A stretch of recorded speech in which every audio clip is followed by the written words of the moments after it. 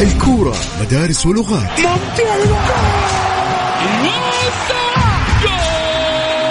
وكلها في ملاعبنا. رونالدو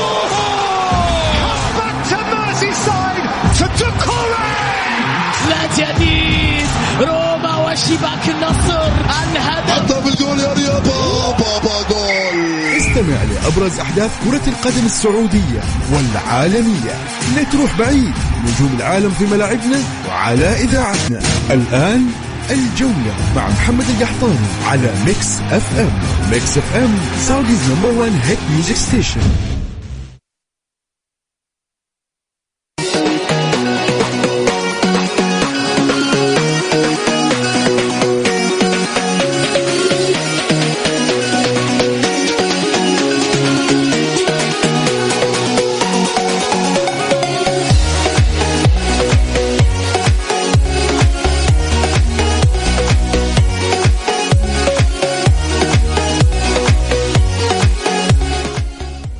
السلام عليكم ورحمة الله وبركاته، مساكم الله بالخير وحياكم مستمعين الكرام في حلقة جديدة من برنامجكم الجولة عبر إذاعة ميكس اف ام.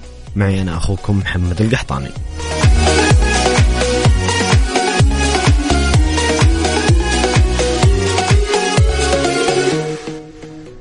سنتحدث ونناقش معكم كالعادة وبكل تأكيد استعدادات المنتخب السعودي في معسكر المقام في الدوحة استعدادا لبطولة كأس آسيا، ونأخذ آراءكم وتعليقاتكم حول تشكيلة المنتخب المتوقعة في بطولة كأس الآسيوية. طبعا المنتخب سيخوض 3 مباريات ودية قبل انطلاق البطولة. غدا سيلعب أمام منتخب لبنان، ثم سيلعب الأسبوع القادم أمام منتخب فلسطين ومنتخب هونغ كونغ.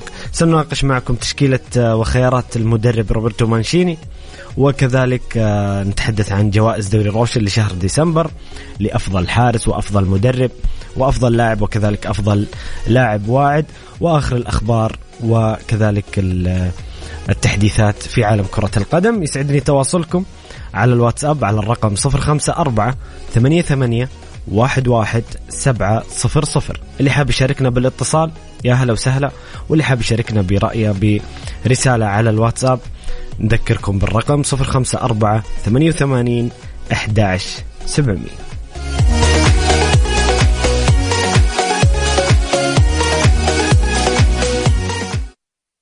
الجولة مع محمد القحطاني على ميكس اف ام. ميكس اف ام سعوديز نمبر 1 هيت ميوزك ستيشن.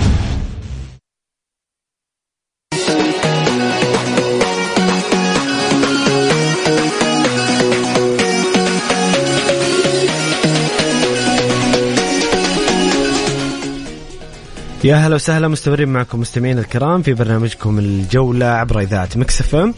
معي أنا أخوكم محمد القحطاني.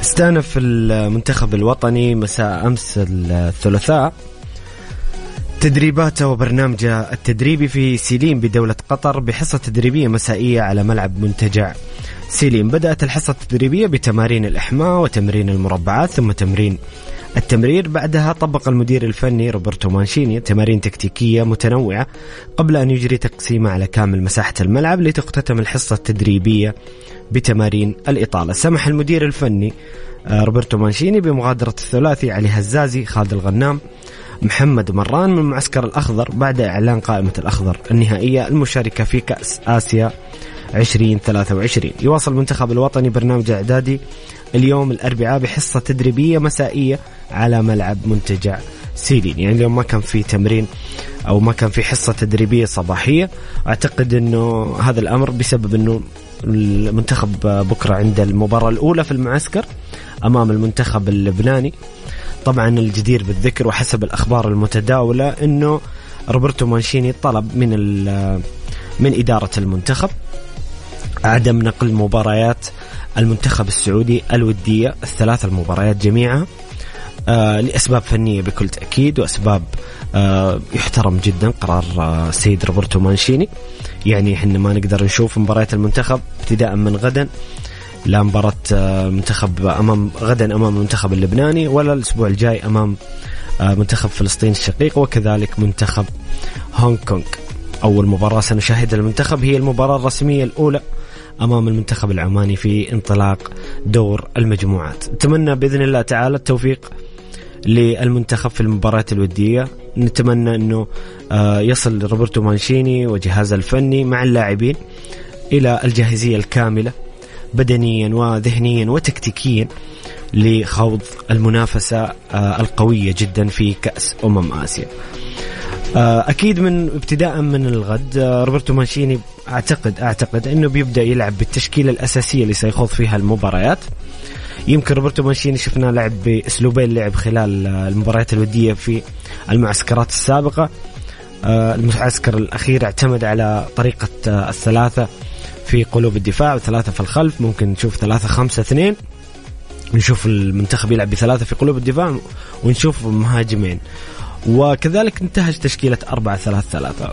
روبرتو مانشيني مع المنتخب الإيطالي في السابق كان ينوع بين الأسلوبين، وهو من المدربين أصحاب المنهج يعني المرن تكتيكيا والمرن في رسم التشكيلة والرسم التكتيكي. خلال المباريات الودية ومن خلال الأسماء المعلنة لتشكيلة المباراة أعتقد أنه سنكون على علم بالطريقة التي يلعب فيها مانشيني في كأس آسيا. وأنتم مستمعين الكرام من وجهة نظركم إيش تشوفون التشكيلة المناسبة للمنتخب السعودي في كأس آسيا، خصوصا أنه في دور المجموعات يعني مبدئيا المنتخب على الورق هو الأفضل عناصريا مع كامل الاحترام والتقدير لكل المنتخبات المتواجدة في المجموعة، لكن منتخبنا للأمانة هو المنتخب الأفضل في المجموعة. لكن أكيد مباريات دور المجموعات تختلف عن المباريات الإقصائية، وقد يعني نصطدم بمنتخبات قوية، وهذا المتوقع يعني في الأدوار المتقدمة بإذن الله تعالى. مع تأهلنا من دور المجموعات ممكن نقابل يعني منتخبات، يعني نتكلم عن اليابان وكوريا الجنوبية، استراليا، وكذلك المنتخب الإيراني المتطور الفترة الأخيرة. أكيد منتخبات قوية وستكون مباريات محتدمة، لذلك أكيد يجب أن يكون في مرونة تكتيكية، وأعتقد أن هذا الأمر عند روبرتو مانشيني متواجد عبر تاريخه التدريبي، وبإذن الله نشوف الأخضر بطل، لأنه اشتقنا أن نشوف الأخضر يرفع البطولة وغياب كبير عن البطولات، لكن بإذن الله العودة من الدوحة.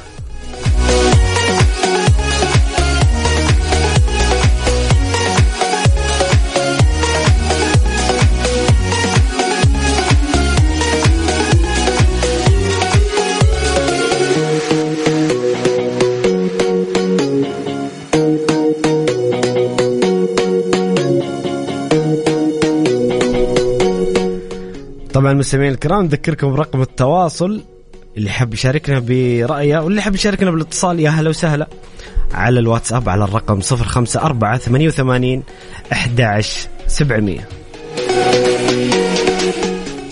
منورني هنا في الاستديو الزميل العزيز عبد العزيز عبد اللطيف، قلت له لازم نجلس وناخذ رأيك خصوصا قبل كأس آسيا وقبل خوض المنتخب بطولة كأس آسيا. عزوز يا هلا وسهلا. هلا وسهلا على حبيبنا محمد، يسعد لي مساك يا محمد ويسعد مساء المستمعين في برنامج الجولة الرياضي. أكيد يعني خليني أقول لك توقعاتنا، يعني بالنسبة لمنتخبنا غدا راح يلعب أمام المنتخب اللبناني. صحيح. فإن شاء الله الاستعدادات يعني خلينا نقول إن شاء الله يعني مع السيد مانشيني. لكن خليني قبل ما أقول لك استعدادات يعني إيش رأيك عبد العزيز التشكيلة المنتخب أول شيء خلينا ناخذها واحدة واحدة. إيش رأيك في تشكيلة المنتخب وكيف تشوف في التشكيلة حظوظنا مع في كاس آسيا، خصوصا قدامنا عبد العزيز منافسين أقوياء الصراحة في كاس آسيا. شوف بكل أمانة خليني أكون صريح معك، يعني أنا من ضمن الأشخاص اللي استغربوا علامة استفهام وتعجب في التشكيلة شوي. عندنا عناصر محمد خليني أقولك متميزة، يعني ما في أسماء كثير ما تيجي على بالي. خليني أقولك سلطان الغنام استبعاد محمد كان صدم للشارع الرياضي حقيقي. محمد يعني هو ماخذ ظهيره وظهيرين بس يعني يتوقع. هو مانشيني اخذ ظهير ايسر واحد بس عبد العزيز. طيب اذا حسن كادش، وتعرف حسن كادش في الاتحاد بالضبط وفي التعاون كان يلعب قلب دفاع السنوات الأخيرة، فهذا كان استغراب، وكمان كان صدمة سلطان غنام. أنا أتفق معك. هو الآن الكادش ما أخذ ظهير حلوين، وفي الاتحاد كادش الآن قاعد يلعب سنتر. ففي علامة استفهام. يعني لو قلنا مثلا انصاب اللاعب في المنتخب لا سمح الله راح تكون يعني في يعني ما عنده يعني اختيارات ثانية. محمد يضطر انه حيستدعي احد على قدام يا محمد لو كانت في فرصه. خلينا ما في عبد العزيز القائمه النهائيه خلاص. اذا دخلت البطوله يعني لا سمح الله لو صارت في المباريات الوديه اصابه ممكن يبدل لاعب، بس اذا دخل مانشيني كاساسي خلاص وصلنا هناك خلاص ما عاد فيها. طب من ضمن الاسئله اللي كانت موجهه له لمانشيني ما جاب على هالسؤال يا محمد؟ إلى الآن ما كان يعني في مؤتمر صحفي أو أحد سأله. بس شوف في الأخير عبد العزيز إحنا نحترم قرارات المدرب واختياراته، ويعني خلاص إحنا مدام إنه خلاص هذه التشكيلة خلاص ندعم المنتخب ونشجع المنتخب وإن شاء الله فالهم التوفيق. لكن أكيد الآراء الثانية تحترم لأنه يعني خصوصا سلطان غنام كمثال. يعني حتى سلمان الفرج يعني تصدق عبد العزيز أنت إيش رأيك؟ كنا نحتاج سلمان الفرج، نحتاج كابتن خبرة حتى لو يعني على الدكة نحتاج خبرة وكابتن يعني قائد سلمان. يعني أجواء منتخب الأرجنتين، مباراة الأرجنتين يعني احنا بكل أمان يعني مهما كان في النهاية ندعم السيد روبرتو مانشيني سواء بأي تشكيلة كان فيها، حنا ندعمه وإن شاء الله نتمنى الأخضر يطلع بأحسن صورة بأحلى تكتيك بأحلى مستوى، ونتمنى بإذن الله مهما كان. دائما أنا أقول كلنا مع أخضرنا مهما كان أكيد. طيب نتمنى التوفيق للمنتخب يا رب. طبعا عبد العزيز كيف تشوف حظوظ المنتخب بصراحة بعيدة عن عاطفة؟ أكيد إحنا نتمنى الأخضر بطل، بس كوريا، اليابان، استراليا منتخبات قوية فعليا ما يستهان فيها يا محمد. خليني أقول لك أغلب المنتخبات اللي أنت ذكرتها الآن، أو خليني أقول لك المنتخبات الآسيوية الأربع الكبار ونسميه الخمسة الكبار مثل كوريا، اليابان، استراليا، كل لعبتهم يا محمد بيلعبون في دوريات محترفة عالمية، في الدوري الإنجليزي، الدوري الإسباني. فعارف اللي فعليا راح تكون صعبة مواجهتهم. لكن أنا أعيد وأكرر وأقول لك يا محمد أنا دائما أثق في الأخضر بحول الله، وبإذن الله بيقدم مستوى جدا جميل. وأكيد يعني الأخضر وين ما كان وين ما راح جمهوره معه، هذا الشيء راح يعزز من تقدم الأخضر ومساندة المنتخب إن شاء الله دائما وابدا. أكيد بتواجد البطولة في قطر وفرص كبيرة. الجمهور السعودي يعني قبل سنة سوى يعني الكل تكلم على الجمهور السعودي. يعني الجمهور السعودي كان في كأس العالم قطر 2022 بصراحة علامة فارقة، وبإذن الله هذا الشيء يفرق معانا. اليوم منوريني في الاستديو الزملاء الحبايب، هنا زميلنا عبد الله محبوب. عبد الله يا هلا وسهلا. اهلا وسهلا. هلا محمد. والله منورين الاستديو اليوم شباب. نورك يا حبيبي. هلا والله. عبد الله ايش رايك في تشكيلة المنتخب؟ كيف شايف حظوظ المنتخب في كأس آسيا؟ والله بصراحة تشكيلة مميزة، والأسماء أسماء المنتخب السعودي أسماء شابة، وكلهم أتوقع أنهم قاعدين يتمرنوا مع لاعبين مميزين ولاعبين كبار. نقطة مهمة يا سلام. شوف الإنسان الفاهم كورة احتكاك اللاعب الأجنبي الأجانب اللي جايين الدوري تحسه بيفرق مع اللعيبة. عبد الله طبعا يعني لاعب زي كريستيانو رونالدو مين ما يتمرن معه ما يستفيد. صحيح صراحة صحيح. فاللاعبين شبان، لاعبين عندهم الخبرة الكافية الوصول إلى إن شاء الله الأدوار النهائية في كأس آسيا بإذن الله. أنا شوفك يعني شوف أنت تختلف مع عبد العزيز معترض على بعض الأسماء اللي ما انضمت التشكيلة. أوكي. بس أنت عبد الله كذا أحس إنك أنت راضي تماما على التشكيل، ما انصدمت من غياب الفرج، الغنام. والله شوف إنه ما في إلا ظهير أيسر وحيد، لأنه أنا عبد العزيز اتفقنا إن هذا الشيء يعني شكل لنا صدمة، والشارع الرياضي ترى كله يتكلم شباب. أنا أتفق معكم في نقطة، ولكن نقطة تانية لا، بالنسبة لسلمان الفرج لاعب كبير ما يختلف عليه اثنين، ولكن سلمان الفرج غايب عن المباريات من نهاية الموسم الماضي. بعيد تماما عن المباريات. صعب انك انت حتى بداية الموسم هذا سلمان الفرج ما كان موجود ولا كان حاضر يعني بقوة يعني. بس ما اقطع كلامك، انت تحتاج قائد يا عبد الله. احنا كنا نتكلم عبد الله. ايوه انا وعبد العزيز اتفقنا على دوره في غرفة الملابس. صحيح. انه كابتن طبعا حتى لو ما يلعب أساسي. أوكي ما بطلع بعيد محمد، حنا افتقدنا يعني. خلينا نتكلم في الاتحاد الآن ما هو الاتحاد اللي نعرفه. الاتحاد افتقد فعليا محمد بوجود بنزيما ما بنزيما، لكن افتقد شخصية كابتن مثل القائد أحمد حجازي. صحيح. احنا شفنا هذا الشيء أثر في الاتحاد ترى. صحيح. فأنا أتوقع له تأثير في الأخضر، لكن أتمنى أنه ما يتأثروا يعني. كلهم كباتهم فيهم الخير والبركة، بس سلمان قائد بكل أمانة. ما نختلف، سلمان قائد، ولكن أنت هنا لما تجيب سلمان حتضطر تشيل اسم من الأسماء اللي أنت تحتاجها في الملعب أكثر ما أنه يكون موجود قائد بس في غرفة الملابس. هذا بالنسبة لسلمان الفرج. لكن يعني علامة الاستفهام الكبيرة سلطان غنم قاعد يقدم مستويات كبيرة، قاعد يصنع أهداف جميلة جدا مع نادي النصر. مستغرب تماما كيف اللاعب هذا لم يتم استدعائه في المنتخب السعودي. وبرضو الموضوع الظهير الأيسر إنه ما في إلا حسن كادش بس في الظهير الأيسر، ما في إلا حسن كادش بس في التشكيلة الظهير الأيسر. ممكن ناصر الدوسري وأيمن يحيى. أيمن يحيى لعب وكاسترو السنة هذه مع النصر ظهير الأيسر، بس إنه مش ظهير أيسر. يعتمد عليه كثير بالنسبة للظهير الأيسر، لكن كجناح أيسر أيمن يحيى لاعب مميز.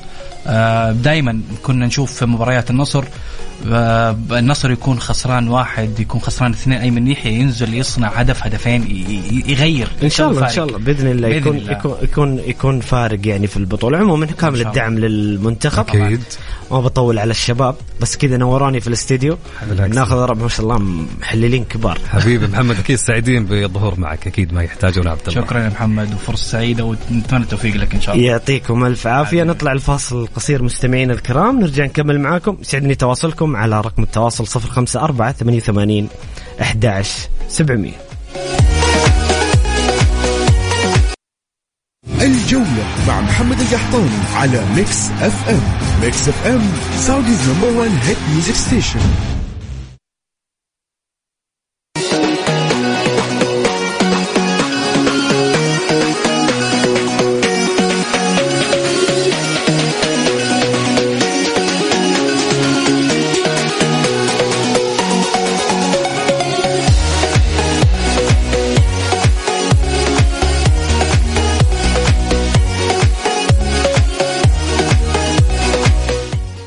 يا هلا وسهلا، مستمرين معكم مستمعين الكرام في برنامجكم الجولة عبر إذاعة ميكس اف ام. معي أنا أخوكم محمد القحطان.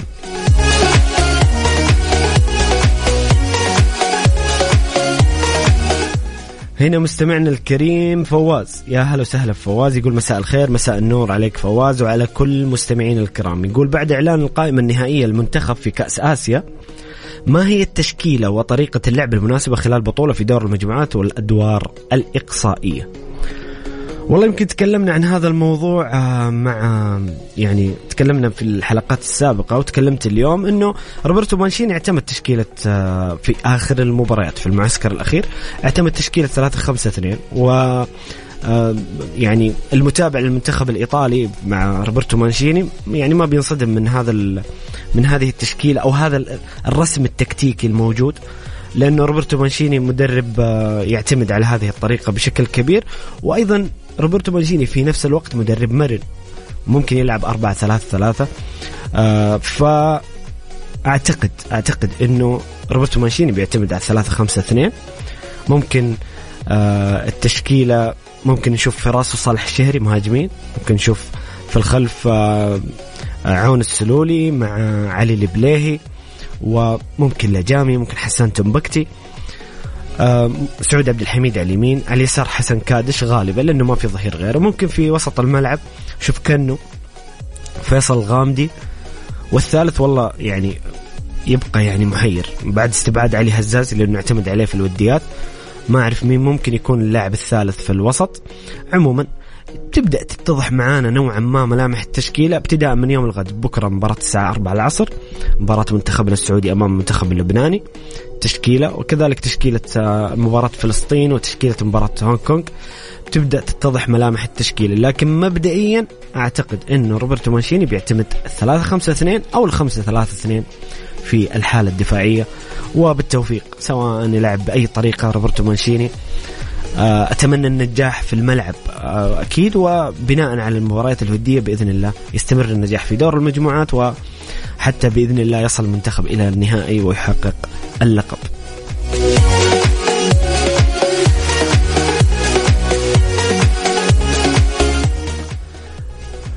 طيب هنا مستمعنا الكريم قاعد أدور على اسمك، محمد عبد الرحمن. يا هلا وسهلا محمد عبد الرحمن. يقول السلام عليكم ورحمة الله وبركاته، مساء الليل ومساء الخير، مساء الورد والنور والسرور، وعليكم السلام ورحمة الله وبركاته. يقول الله يسعدكم، الله يوفق المنتخب السعودي، بالتوفيق إن شاء الله المنتخب السعودي، بس مشكلة الشباب لازم يلعبون بالروح، إذا ما في روح ما تسوى اللعب كرة قدم. لا بإذن الله كامل الثقة بإذن الله في لاعبي المنتخب السعودي أنهم يقدمون كل ما لديهم من أجل هذا الشعار ومن أجل قميص المنتخب. وبالعكس أنا يعني حتى هذا الشيء ملموس، احنا مو بس نقول كلام إنشائي وكلام متفائل، لا أنا حسيت في المباريات الودية، في المباريات الأخيرة في تصفيات كأس العالم أمام المنتخب الأردني، المباراة اللي قبلها والمباراة الودية، بالعكس أحس إنه في يعني في روح قتالية في الملعب، في بالعامية جرينتا، ويعني في أمور مبشرة على صعيد الروح والرغبة والشغف. وبالعكس الآن المنتخب فيه مزيج من لاعبين خبرة مع لاعبين شباب يبون يثبتون نفسهم، وهذا محفل كبير تمثل فيه وطنك. كامل الثقة وكامل الدعم بإذن الله تعالى للمنتخب السعودي. حنا شفنا نبغى بس نروح مباراة الأرجنتين، لو هذه يعني تتوفر كل مباراة ما في أي خوف على منتخبنا بإذن الله تعالى في البطولة الآسيوية. حتى لو لعبنا مع منافس بين قوسين ممكن يكون عناصريا أفضل أو فنيا أفضل، لكن شبابنا بإذن الله ولعيبتنا قادرين على تحقيق المنجز بإذن الله تعالى.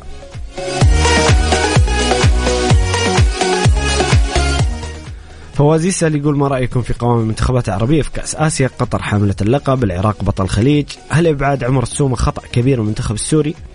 وكذلك قوام المنتخبات الأخرى كاليابان وكوريا واستراليا. والله سؤال متشعب شوية فواز، لكن بشكل سريع جدا قطر أكيد منتخب حقق البطولة الأخيرة، كسب خبرة رغم أنه كانت مشاركة قطر في كأس العالم الأخيرة خليني أقول مخيبة الآمال، بالذات للشعب القطري وللشارع الرياضي القطري. هو لنا كجمهور عربي كنا نتمنى أن المنتخب القطري يظهر بمستوى أفضل بصفة المستضيف ومستفيد من عامل الأرض والجمهور، لكن أعتقد مجرد المشاركة أعطتهم خبرة أكبر وثقة أكبر.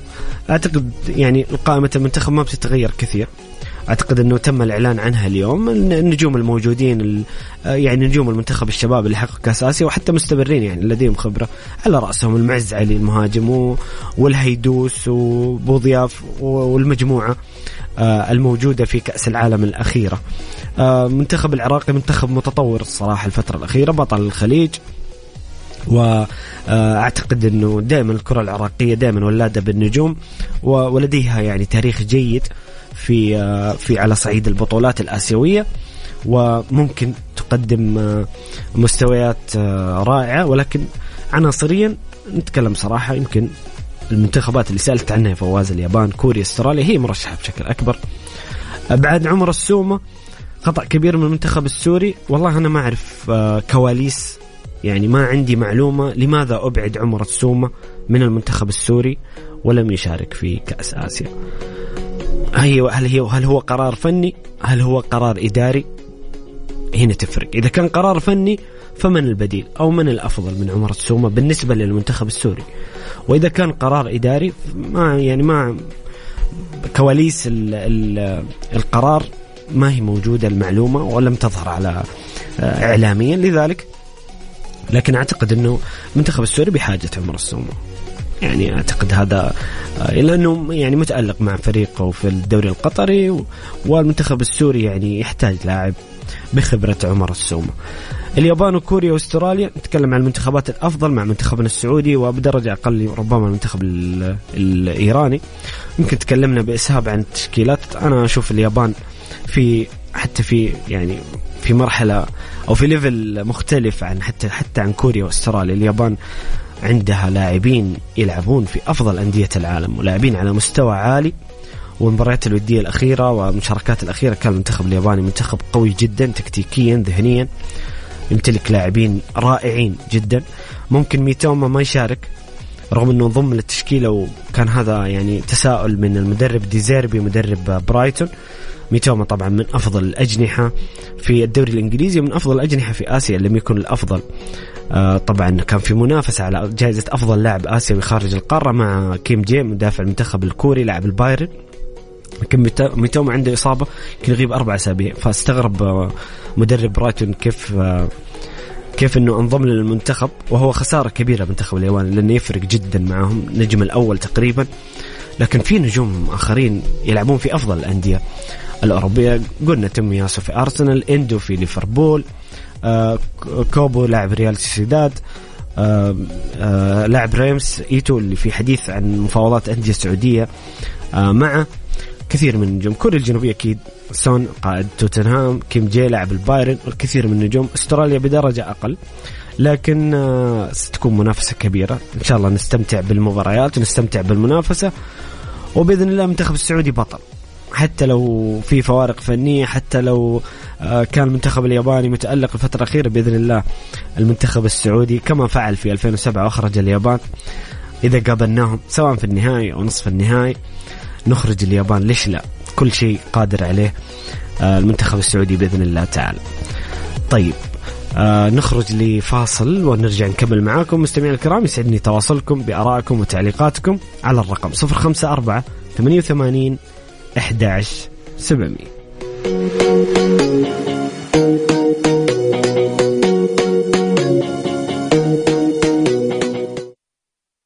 الجولة مع محمد القحطاني على ميكس اف ام. ميكس اف ام سعوديز نمبر 1 هيت ميوزك ستيشن.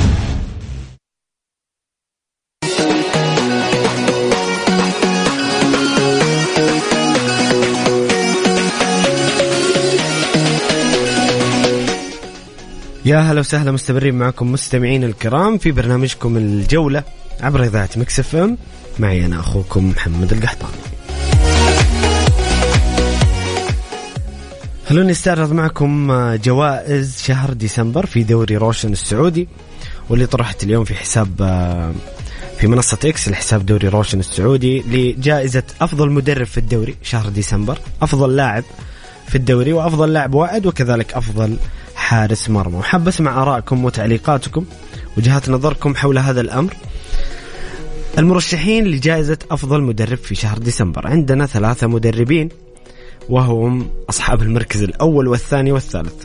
خيسوس مدرب الهلال اللي يعني سبق أنه حصل على الجائزة، ويعني أشبعنا الحديث عن الهلال وروعة الهلال وأقناع وامتاع الهلال، الفريق المتصدر الدوري بفارق، والفريق الذي لم يخسر ويقدم نفسه بشكل جميل. أكيد خيسوس مرشح كل شهر من بداية الدوري، لأن يكون يمكن الشهر الأول بس اللي كان فيه اعتراض، واللي كان لسه الفريق الهلالي ما تشرب أسلوب المدرب وما اكتمل الفريق، لكن بعد أول شهر شفنا هلال مختلف تماما. للأمانة الهلال يقدم نسخة استثنائية مع خيسوس ومع المجموعة اللاعبين الحالية. خيسوس المرشح الأول، المرشح الثاني لويس كاسترو.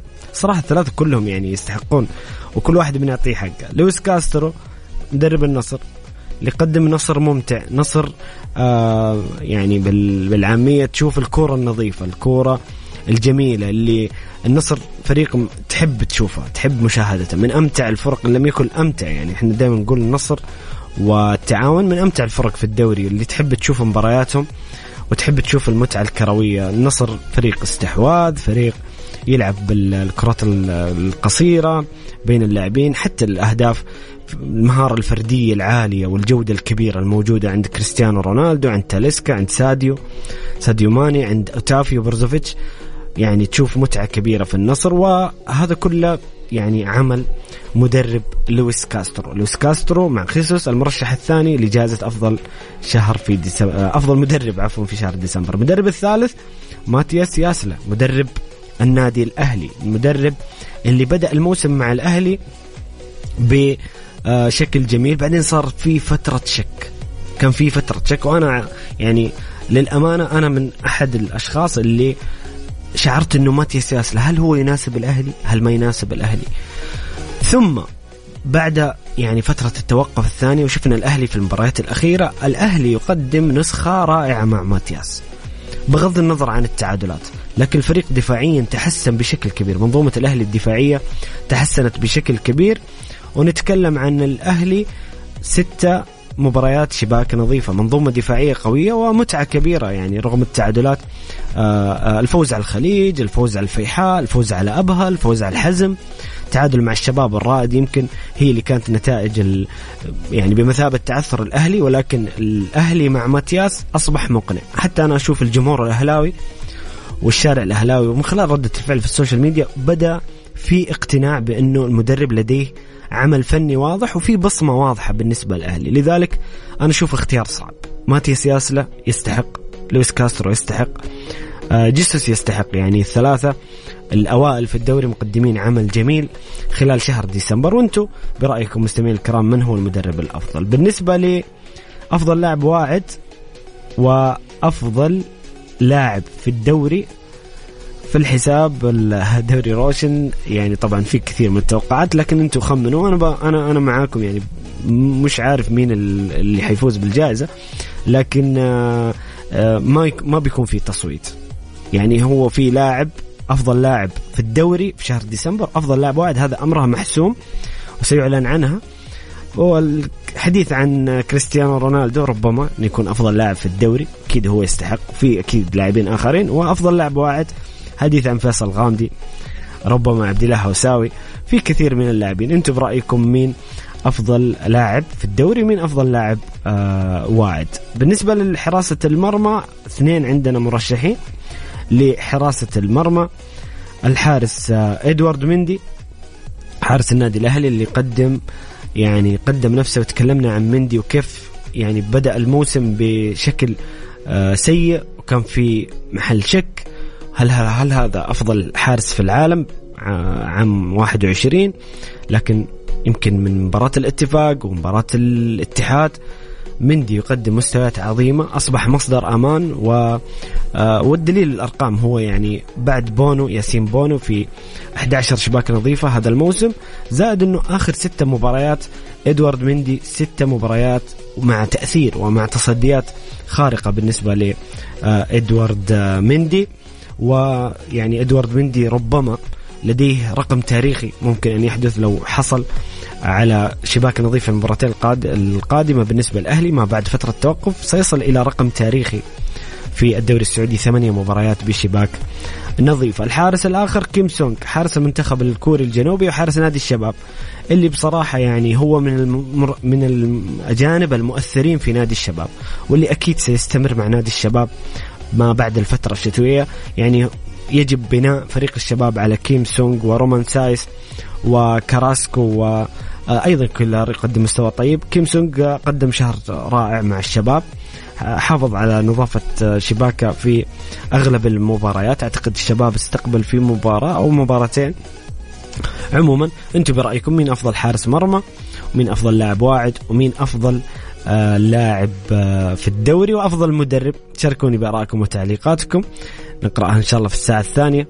نطلع الفاصل ونرجع نكمل معاكم الحديث عن جوائز شهر ديسمبر وأكيد المنتخب السعودي، ونفتح ملف الدوري الإنجليزي بعد نهاية الجولة وملخص الدوري الإنجليزي. يسعدني تواصلكم على الرقم 054 88 11 700. فاصل ونعود، خليكم على السمع. الجولة مع محمد القحطاني على ميكس اف ام. ميكس اف ام سعوديز نمبر 1 هيت ميوزك ستيشن.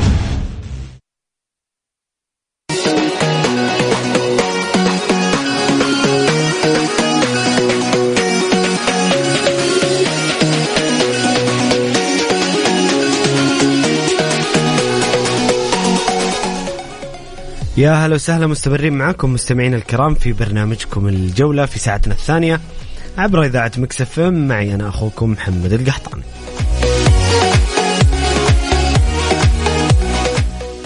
مستمرين مع تعليقاتكم وآرائكم للحديث عن منتخبنا السعودي واستعداداته لكأس آسيا، وكذلك الحديث عن جوائز شهر ديسمبر لأفضل مدرب في الدوري، أفضل لاعب واعد، وكذلك أفضل حارس مرمى. وأيضا في الساعة الثانية سنستعرض معكم ونناقش معكم الدوري الإنجليزي البريمير ليج، الدوري الأفضل في العالم، وملخص هذا الأسبوع اللي يعني كان فيه كثير من المتعة والمباريات الممتعة. يسعدني تواصلكم بآرائكم وتعليقاتكم على الرقم 054-88-11-700. حاب تشاركنا بالاتصال، كل اللي عليك ترسل لي يا صديقي أو ترسل لي رأيك وتعليقك على الواتساب على الرقم 054-88-11-700.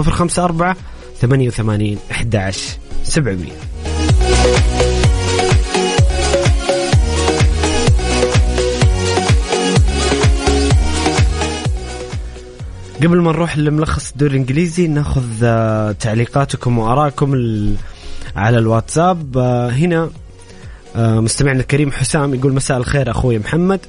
مساء النور والسرور حبيبنا حسام. يقول بالنسبة للمنتخبات المشاركة في كأس آسيا أتوقع كوريا مرشح رقم 1 مع اليابان، وأنا دائما أشوف المنتخبات اللي بالوديات تؤدي نتائج قوية مثل اليابان يخرج من البطولة. وجهة نظر تحترم. أحيانا يكون توهج فريق في المباريات الودية يعني له انعكاسات غير جيدة، أحيانا يحدث هذا الأمر.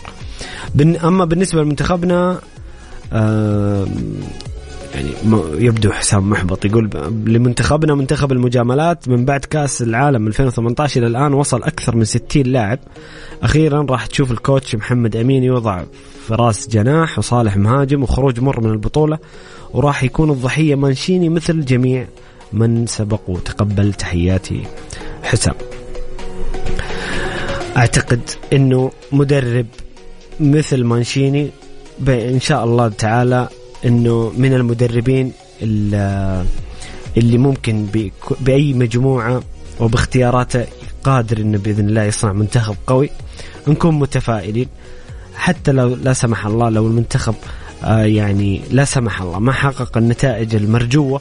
طبعا أكيد حنا طموحنا كلنا اللقب ولا غير اللقب.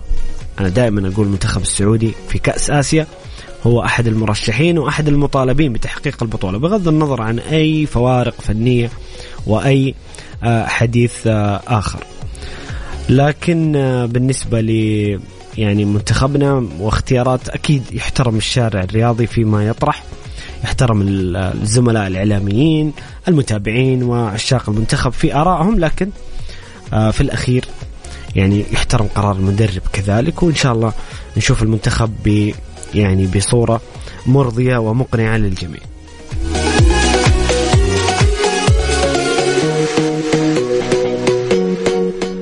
هنا مستمعنا الكريم أبو عمران يقول أفضل لاعب واعد في الدوري هو فيصل غامدي، أفضل لاعب في الدوري كريستيانو رونالدو، أفضل حارس كيم سونغ، أفضل مدرب كوزمين كونترا أبو عمران.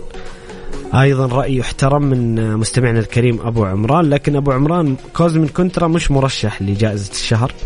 أنا أتفق معك أنه صنع مع ضمك يعني منظومة أعظمك حالة جميلة في الدوري هذا الموسم، وعودته من بعيد ووصوله إلى المركز الخامس. أعتقد ضمك فريق يستحق الإشادة ويحترم عمله، لكن وكوزمين كونترا يستاهل أن يكون مرشح، ولكن هو غير موجود في جوائز شهر ديسمبر. للتذكير جوائز المدرب المرشحين لجائزة أفضل مدرب في دورينا شهر ديسمبر: خيسوس مدرب الهلال، كاسترو مدرب النصر، ماتياس مدرب الأهلي. أفضل لاعب واعد وأفضل لاعب في الدوري ما بيكون فيها تصويت لأنها محسومة، وخمنوا من يكون أفضل لاعب وأفضل حارس وعفوا أفضل لاعب واعد. بالنسبة لحارس المرمى المرشحين إدوارد مندي حارس الأهلي، وكيم سونغ حارس نادي الشباب. وأنتم برأيكم من سيفوز بهذه الجوائز لشهر ديسمبر، أو من الأفضل بالنسبة لأفضل مدرب، أفضل لاعب، أفضل لاعب واعد، وأفضل حارس مرمى؟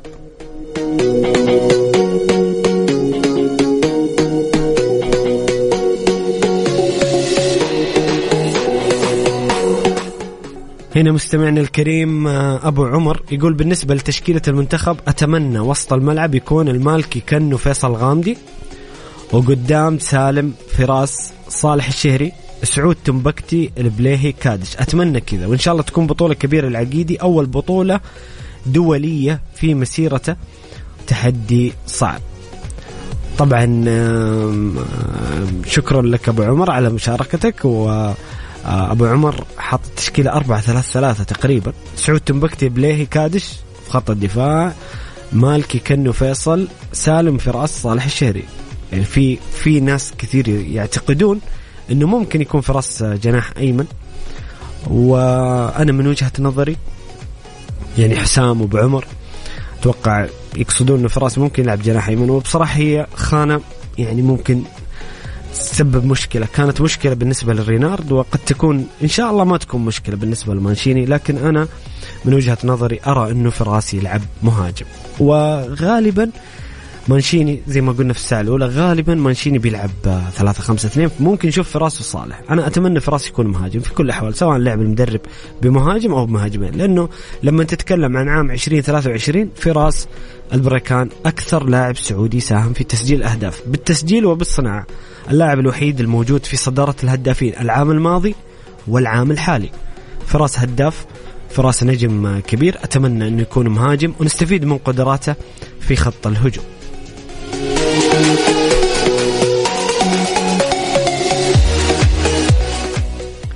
هنا مستمعنا الكريم يوسف الرجوي، يا أهلا وسهلا بحبيبنا يوسف، يقول السلام عليكم. عليكم السلام ورحمة الله وبركاته. إن شاء الله زي ما عملناها أمام الأرجنتين نعملها أمام كل منتخبات آسيا واللقب سعودي. أفضل لاعب واعد فيصل غامدي، وأفضل مدرب خسوس، وأفضل حارس بونو. أخوكم يوسف الرجوي. يا أهلا وسهلا بحبيبنا يوسف، وأضم صوتي لصوتك ودعواتي إنه منتخب يكون لقب كأس آسيا سعودي بإذن الله، ويعود الأخضر من الدوحة باللقب إلى الرياض بإذن الله تعالى. أفضل لاعب واعد فيصل غامدي، خسوس، بونو. احترم رأيك أكيد، لكن بونو مش مرشح للجائزة هذا الشهر. المرشحين إدوارد مندي حارس الأهلي، وكيم سونغ حارس نادي الشباب. هذول اللاعبين المرشحين لجائزة أفضل حارس في شهر ديسمبر في دوري روشن السعودي.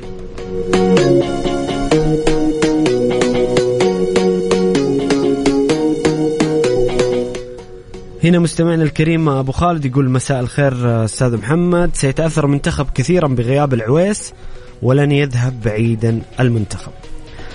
طيب مساء النور أبو خالد، ويا هلا وسهلا فيك وفي كل المستمعين الكرام. أكيد العويس يعني عنصر مؤثر، حارس كبير، قدم كأس عالم أخيرة خصوصا مباراة الأرجنتين، ما ننساها للعويس وما ننسى تألقه في مباراة الأرجنتين. لكن يعني منتخب ما يروح بعيد، هو توقع ورأي يحترم، ولكن لا، إن شاء الله منتخب يروح بعيد بإذن الله تعالى إلى أقصى نقطة ممكنة، وإن شاء الله نواف العقيدي فيه الخير والبركة. هذه فرصة تاريخية لنواف العقيدي إنه يقدم بطولة كبيرة، يقدم نفسه بشكل كبير، وبإذن الله تعالى نواف يقدها وقدود. احنا نحتاج كل لاعب، نحتاج تألق كل لاعب، وانه يكون في الموعد. نشوف المنتخب في افضل حال. اكيد العويس لاعب كبير، هذا لا يتعارض مع دعمنا وثقتنا في نواف وفي اشادتنا في نواف العقيدي انه حارس رائع. لكن فعلا يعني غياب العويس يعني كنا نحتاج كل اللاعبين، نبغى العويس موجود ونواف موجود، لكن الموجودين فيهم الخير والبركة، والأمامهم فرصة تاريخية لتقديم بطولة يعني للتاريخ. طيب بنطلع فاصل مستمعين الكرام لصلاة العشاء ونرجع نكمل معكم. يسعدني تواصلكم على الواتساب بتعليقاتكم وآراءكم حول المنتخب السعودي بكل تأكيد، موضوعنا الأهم وجوائز شهر ديسمبر، وكذلك الحديث عن كرة القدم الأوروبية تحديدا الدوري الإنجليزي. نستعرض معكم ملخص الجولة بعد نهايتها، وحديث عن المنافسة على اللقب والصدارة المحتدمة بين ليفربول وأرسنال وأستون فيلا ومانشستر سيتي. سعدني تواصلكم على الرقم 054 88 11 700. فاصل ونعود، خليكم على السمع. الجولة مع محمد القحطاني على ميكس اف ام. ميكس اف ام سعوديز نمبر 1 هيت ميوزك ستيشن.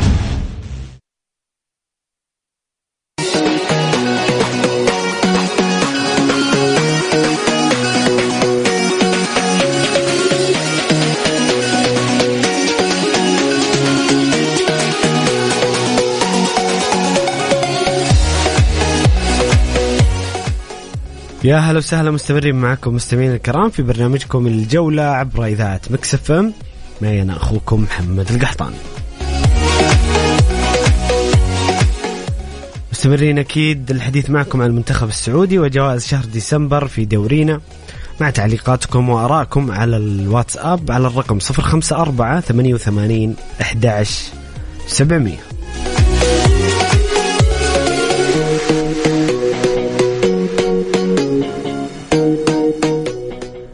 هنا مستمعنا الكريم مو كاتب اسمه، يا هلا وسهلا. عموما يقول خيسوس، كريستيانو رونالدو، فيصل غامدي، مندي.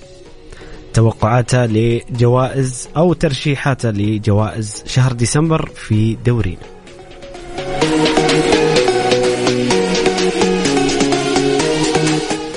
طيب هنا أيضا في مستمعنا الكريم فواز في أسئلة كرة القدم الأوروبية. هل اليوفي في المسار الصحيح للعودة إلى البطولات بعد فترة المشاكل الإدارية والمالية وإصابات اللاعبين وهبوط مستواهم؟ أعتقد المسار للعودة إلى البطولات على حسب نوع البطولة. يعني اليوفي ممكن يحقق كأس إيطاليا، ممكن يحقق كأس السوبر الإيطالي.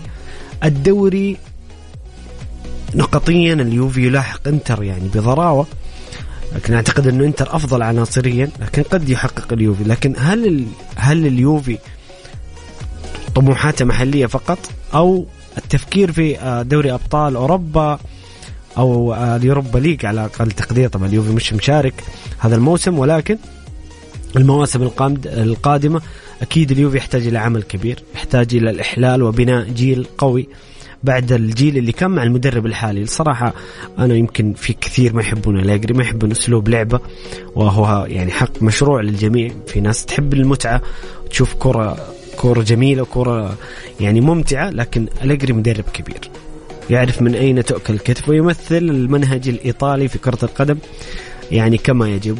وممكن اليوفي يرجع مع هذا المدرب اللي شفنا أقوى نسخة اليوفي على الأقل في السنوات الأخيرة مع هذا المدرب، جيل اللي اصطدم بريال مدريد وبرشلونة في النهائيات، ويعني كان غير محظوظ نوعا ما. واليوفي غير محظوظ نوعا ما في موضوع نهائي الأبطال، يعني هو أكثر فريق في تاريخ البطولة خسر النهائي، خسر 7 نهائيات.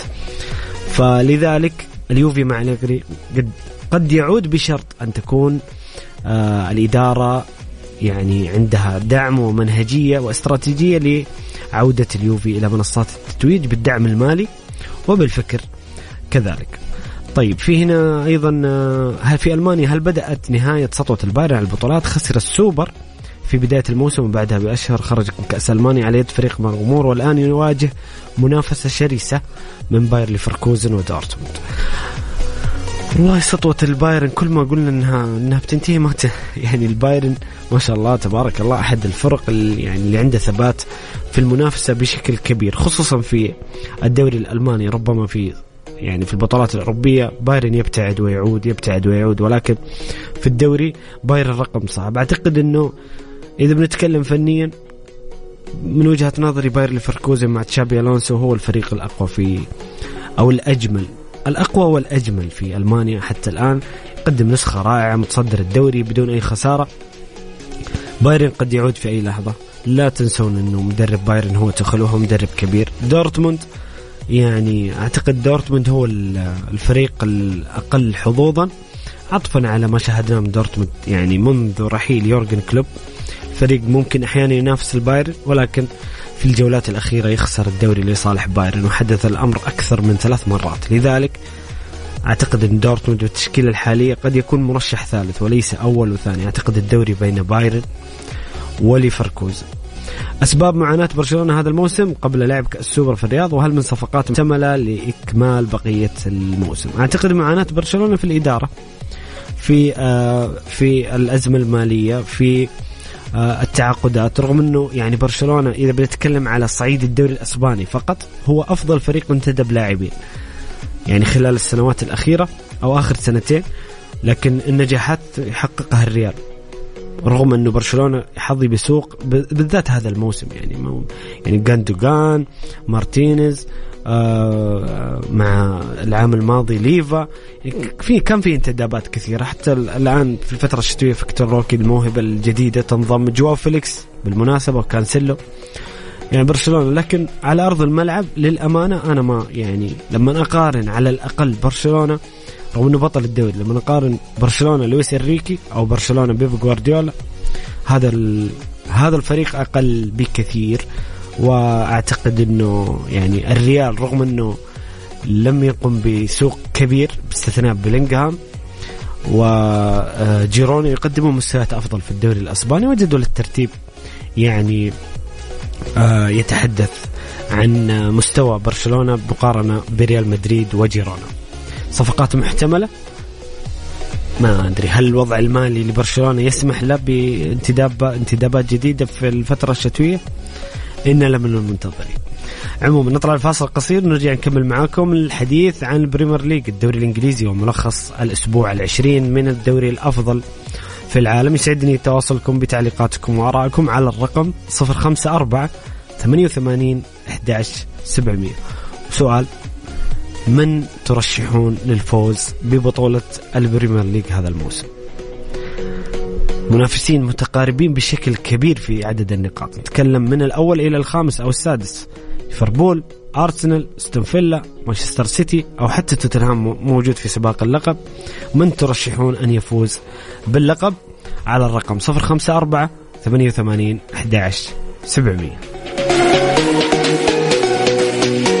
مع محمد القحطاني على ميكس اف ام. ميكس اف ام سعوديز نمبر 1 هيت ميوزك ستيشن.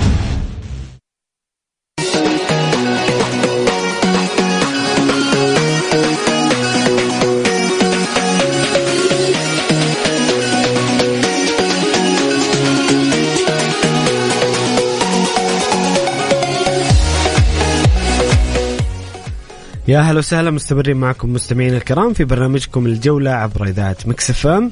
معي أنا أخوكم محمد القحطان.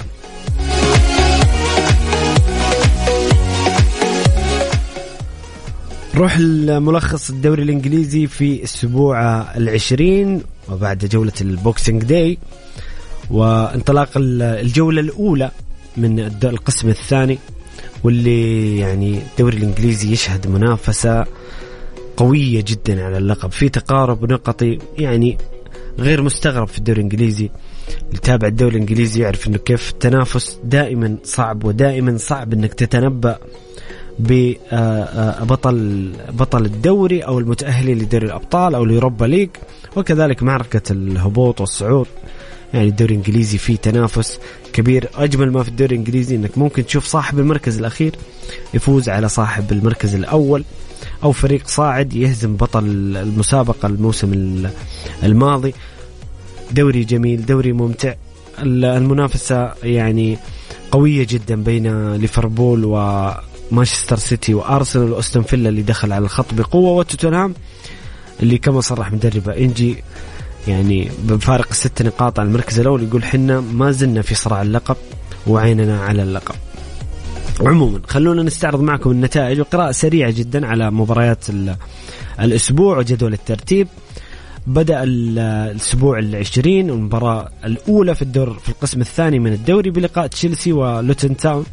انتهت المباراة بفوز تشيلسي ب3 أهداف مقابل هدفين، سجل بالمر وتوني وكل بالمر مرة أخرى، وسجل أهداف لوتن تاون. طبعا هذه أهداف تشيلسي، سجل لوتن تاون باركلي وإيدابو. فوز مهم لتشيلسي لاستعادة الثقة والعودة في المنافسة على المقاعد الأوروبية. أستون فيلا يعالج جراحة بالخسارة أمام مانشستر بفوز على بيرلي ب3 أهداف مقابل 2، وفي المركز الثاني خلف ليفربول، طبعا مع فارق مواجهة مع يعني مانشستر سيتي ما زال لديه مباراة مؤجلة بسبب كأس العالم للأندية هنا في جدة. لذلك أستون فيلا في المركز الثاني بهذا الفوز على بيرلي 3 أهداف مقابل هدفين، سجل ليون بايلي، موسى ديابي، دوغلاس لويز من ضربة جزاء، وسجل أهداف بيرلي زكي أمدوني وفوستر.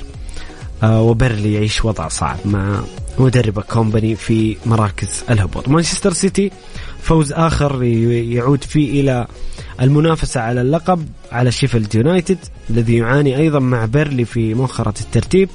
فوز مهم، سجل رودري الهدف الأول والفاريز هدف مانشستر سيتي بعد سلسلة نتائج سلبية في الدوري قبل كأس العالم بدأ يستعيد يعني قواه بفوزين مهمة في بطولة الدوري. وأكيد أنا لا أستبعد تماما أن مانشستر سيتي يكون مرشح كبير للقب ويعود للمنافسة بشكل كبير رغم يعني هبوط مستواه قبل كأس العالم. كريستال بالاس ينتصر على برينتفورد 3-1. أولسي وإيزي وأولسي مرة أخرى سجل أهداف كريستال بالاس، وبرينتفورد سجل له بوتر هدفه الوحيد. ولفرهامبتون ينتصر على إيفرتون 3-0. كلمان وماتيس كونيا وكريك داوسون أهداف ولفرهامبتون. نوتنغهام فورست مع نونو سانتو يحقق فوز تاريخي على مانشستر يونايتد بهدفين مقابل هدف. هذا الفوز لنوتنغهام فورست أتى عن طريق دومينيغيز وجيمس وايت، وسجل هدف مانشستر يونايتد الوحيد راشفورد. نوتنغهام فورست مع نونو سانتو 3 مباريات، خسارة أول مباراة أمام بورموث، ثم فوز على نيوكاسل يحضر لأول مرة في التاريخ، ثم فوز على مانشستر يونايتد لم يحدث من 30 عام. نونو سانتو انطلاقة قوية، مدرب الاتحاد السابق الآن مع نوتنغهام فورست، وأعتقد أنا دائما مؤمن أنه نونو سانتو مدرب كبير، ولكن هذه الفرق هي اللي تناسبه. نوتنغهام فورست أو ولفرهامبتون سابقا الفرق اللي تلعب بتحفظ دفاعي، تلعب على المرتدات والتحولات الهجومية، هذا ستايل يعني أو كرة قدم نونو سانتو. أعتقد نوتنغهام فورست وجد ضالته في هذا المدرب، ونونو سانتو ربما وجد نفسه في نوتنغهام فورست. في ديربي لندني أرسنال يعني تزيد جراحة بخسارة أخرى، والخسارتين اللي أفقدت صدارة الدوري. خسارة أمام فولهام في ديربي لندني في ملعب كرافين كوتاج، ملعب نادي فولهام اللي قدم نفسه بشكل جميل مع ماركو سيلفا من العام الماضي المدرب البرتغالي. فوز مهم، سجل ساكا أولا ثم عادل راؤول خيمينيز، وبوبريد سجل هدف الفوز لتتعمق جراح أرسنال وتبدأ الشكوك حول منافسته على اللقب. وفوز مهم لفولهام للصعود في جدول الترتيب. توتنهام يعود بفوز على ويوقف سلسلة النتائج الإيجابية لبورموث فريق المتألق هذا الموسم بفوز ب3 أهداف مقابل هدف. سجل باباسار والقائد سون وريتشارلسون أهداف توتنهام، بينما سجل سكوت هدف بورموث الوحيد. فوز المهم لتوتنهام، والمدرب الأسترالي إنجي صرح بعد اللقاء بأن توتنهام ما زال قادر على المنافسة على اللقب وعين على اللقب مع فارق 6 نقاط عن المركز الأول. نأتي للقاء القمة، لقاء أجمل لقاء في الجولة ومن أجمل اللقاءات في هذا الموسم في الدوري الإنجليزي. لقاء ليفربول ونيوكاسل في ملعب الأنفيلد، ملعب نادي ليفربول، ومباراة كروية يعني عرض فاخر. أجواء الأنفيلد، أجواء الجمهور ليفربول، وعرض كروي جميل. نيوكاسل كان يعني عنده بعض الغيابات ربما أثرت عليه، ولكن كان في تفوق كاسح لليفربول وتفوق. انتهت المباراة بفوز ليفربول ب4 أهداف مقابل هدفين. المباراة الأهداف كلها حضرت في الشوط الثاني. ليفربول هاجم بضراوة من الدقيقة الأولى، اتاحت لها الكثير من الفرص. أضاع محمد صلاح ضربة جزاء، وأضاع نونيز فرص محققة. لكن كان يعني أكثر شيء ملفت في المباراة أنه كان معدل أهداف متوقع بالنسبة لليفربول 7.2، وهو أعلى معدل يعني من تقريبا 14 أو 13 سنة في الدوري الإنجليزي. كان معدل يعني تسدد ليفربول على المرمى 35 تسديدة، كان ضغط رهيب، استعادة الكرة. ليفربول عاد للصدارة بشكل قوي جدا وقدم نفسه في هذا المباراة بشكل قوي. في الشوط الثاني محمد صلاح اللي قدم شوط أول أقل من جيد وأضاع ضربة جزاء، أبى أن يودع فريقه إلا بهدف وأسيست وكذلك تمريرة مفتاحية، ويضع نفسه في صدارة هدافي الدوري بالجانب هالاند وصدارة صناع الأهداف مع واتكنز، وأصبح أكثر لاعب مساهمة تهديفية في الدوري. قدم شوط ثاني عظيم ليفربول بقيادة محمد صلاح. سجل محمد صلاح الهدف الأول، ثم سجل كورتيس جونز جاكبو بصناعة من صلاح وضربة جزاء من صلاح. سجل لصالح نيوكاسل كسندر سحاق وبوتمان من ضربة رأسية. مباراة كانت ممتعة. نيوكاسل حاول أن يجاري ليفربول، عاد بالتعادل وعاد قلص الفارق بعد الهدف الثالث، ولكن كانت قوة ليفربول وإصراره ورغبته وشغفه مع تواجد جمهوره في الأنفيلد كبير جدا في القبض على الصدارة والابتعاد عن المنافسين. وليفربول بعد يعني بالمناسبة ليفربول قبل مباراة نيوكاسل 5 مباريات رغم فوزه في 3 منها وتعادلين لم يكن مقنع بشكل كبير. كان في يعني هبوط في مستوى الأداء وخصوصا الثلث الهجومي، لكن ليفربول في هذه المباراة كان مرعب جدا وأثبت للمنافسين لماذا هو في صدارة الترتيب. طبعا مبروك ليفربول وحظ أوفر لنادينا نيوكاسل اللي أتمنى أنه يستعيد نفسه ويستغل الفترة الشتوية بتدعيمات ويعود للمنافسة للتأهل إلى البطولات الأوروبية. في آخر لقاءات الجولة يوم أمس ويست هام ضد برايتون، لقاء كان متوقع أن يكون ممتع ولكن كان في تحفظ كبير وإضاعة الفرص وانتهت بالتعادل السلبي 0-0.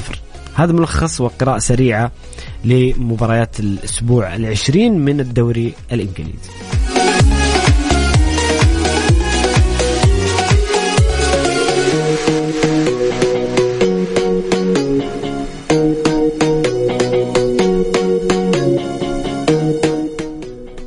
في جدول الترتيب ليفربول في المركز الأول 45 نقطة، أستون فيلا ثانيا ب 42 نقطة، مانشستر سيتي ثالثا مع يعني مباراة منقوصة ب 40 نقطة، يتساوى مع أرسنال صاحب المركز الرابع بنفس الرصيد من النقاط 40 نقطة، ولكن فارق الأهداف لصالح مانشستر سيتي. ومانشستر سيتي في حال فوزه في المباراة المؤجلة قد يخطف المركز الثاني من أستون فيلا، في حال خسارة أو تعادله سيبقى في المركز الثالث. توتنهام رابعا أو عفوا خامسا 39 نقطة، فارق 6 نقاط عن المركز الأول. ويست هام في المركز السادس ب 34 نقطة. تخيلوا بين المركز الأول وبين المركز الخامس 6 نقاط فقط، 45 42 40 40 39. حتى ويست هام 11 نقطة عن الأول، وهذا يعني مؤشر على قوة ومنافسة الدوري الإنجليزي. و من الصعب جدا التنبؤ ببطل الدوري، رغم أنه يعني وجهة نظر شخصية وقد يتفق البعض ويختلف. أنه أعتقد أنه كتشكيلة وكخبرة ليفربول ومانشستر سيتي وأرسنال، رغم غياب أرسنال عن تحقيق الدوري، لكن أعتقد أنه اكتسب خبرة المنافسة السنتين الماضية مع أرتيتا وارتفع مستوى الفريق حتى رغم الخسارتين الأخيرة. يمكن أنا قلتها أمس، أنا ما أستبعد أنه أرسنال ينافس على اللقب بقوة. أستون فيلا لا يستهان به، موجود في المركز الثاني يقدم نفسه بشكل جميل. وزي ما قلنا عن أستون فيلا، الكلام اللي تكلمنا عن أستون فيلا وعن جيرونا، لماذا لا تحدث معجزة ليستر سيتي مرة أخرى؟ كل شيء ممكن في كرة القدم. منافسة ممتعة مع أيضا توتنهام المتألق مع مدربة إنجي رغم سلسلة نتائج سلبية بعد تصدر الدوري في البداية، ولكن أيضا يظل منافس على اللقب.